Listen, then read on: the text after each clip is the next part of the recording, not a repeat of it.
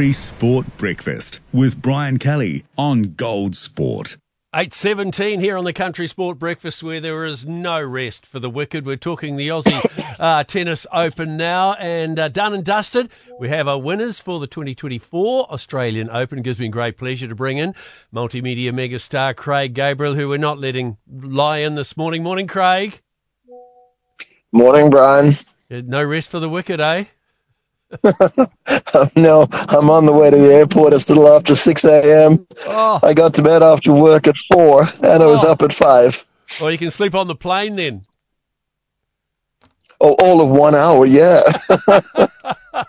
Okay, let's go back to Saturday night firstly. Craig, Belarusian Arina Sabalenka retaining her Australian Open crown, beating the Chinese player 6-3, 6-2. Straight set win. That was predicted, really, wasn't it? Yeah, she played solid tennis, and the fact that she'd been into the final before, having won it last year, I think was a major experience on her side compared to Zhang, who has never been into the final of a major. She'd now gone past the quarterfinals before, but this is great experience for her because she'll know now what to expect the next time she does it, and I'm sure there will be a next time, but also on a positive for the Chinese player. She's going to be ranked 7 in the world after what she's done at the Australian Open. Arena looked pretty relaxed at the press conference, glass of wine in hand. Yeah. She wanted to celebrate, didn't she? Yeah, well, that's something that Craig Tardy, the boss of the Australian Open, does to the two singles champions. There's trays of champagne brought in and distributed, and certainly the champion has a sip, if not the full glass or the bottle later on. Righto, last night's thriller, the sinner becomes a saint. Yannick Sinner has come back 2 sets down to win the Open against Daniel Medvedev. Did you see that happening in those first 2 sets? I didn't see those first 2 sets happening. Now, I actually said or suggested it was going to be 5 sets. And the way it was going, I thought, wow, I'm going to be proven wrong here. And it was a remarkable turnaround, but a remarkable start from Daniel. This was a tough final for me to watch because I like both the guys.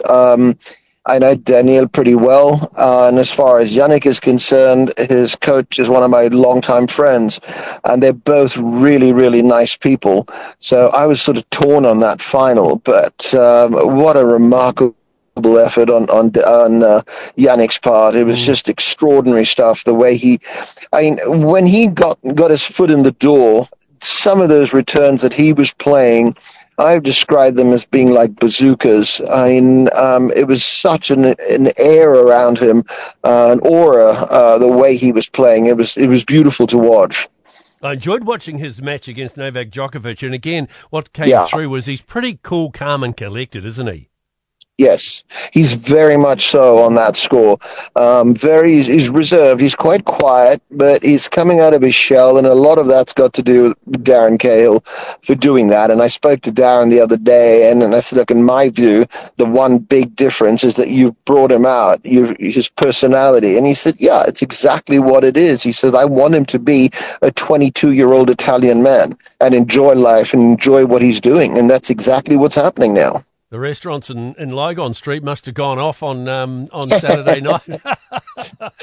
I'm sure it did. I'm not sure if they were going out there every night for dinner or what, but I'm sure there would have been plenty of celebrations there last night. I mean, there's a huge Italian community that was there watching, and they certainly were very vocal. But then they were not against Daniel, but they were certainly in favor of Yannick.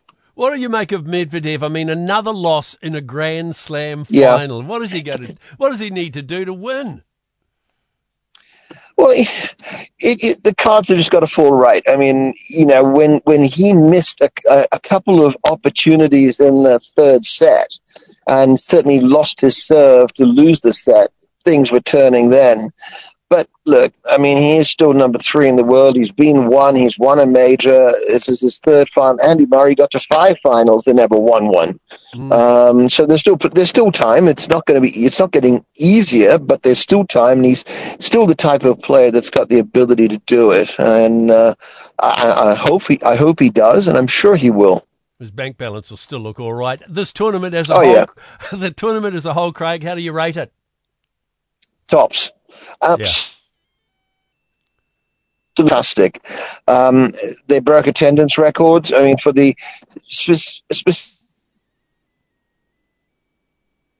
Whoop. I think we've and as for the whole 3 weeks, it was 1.1 million.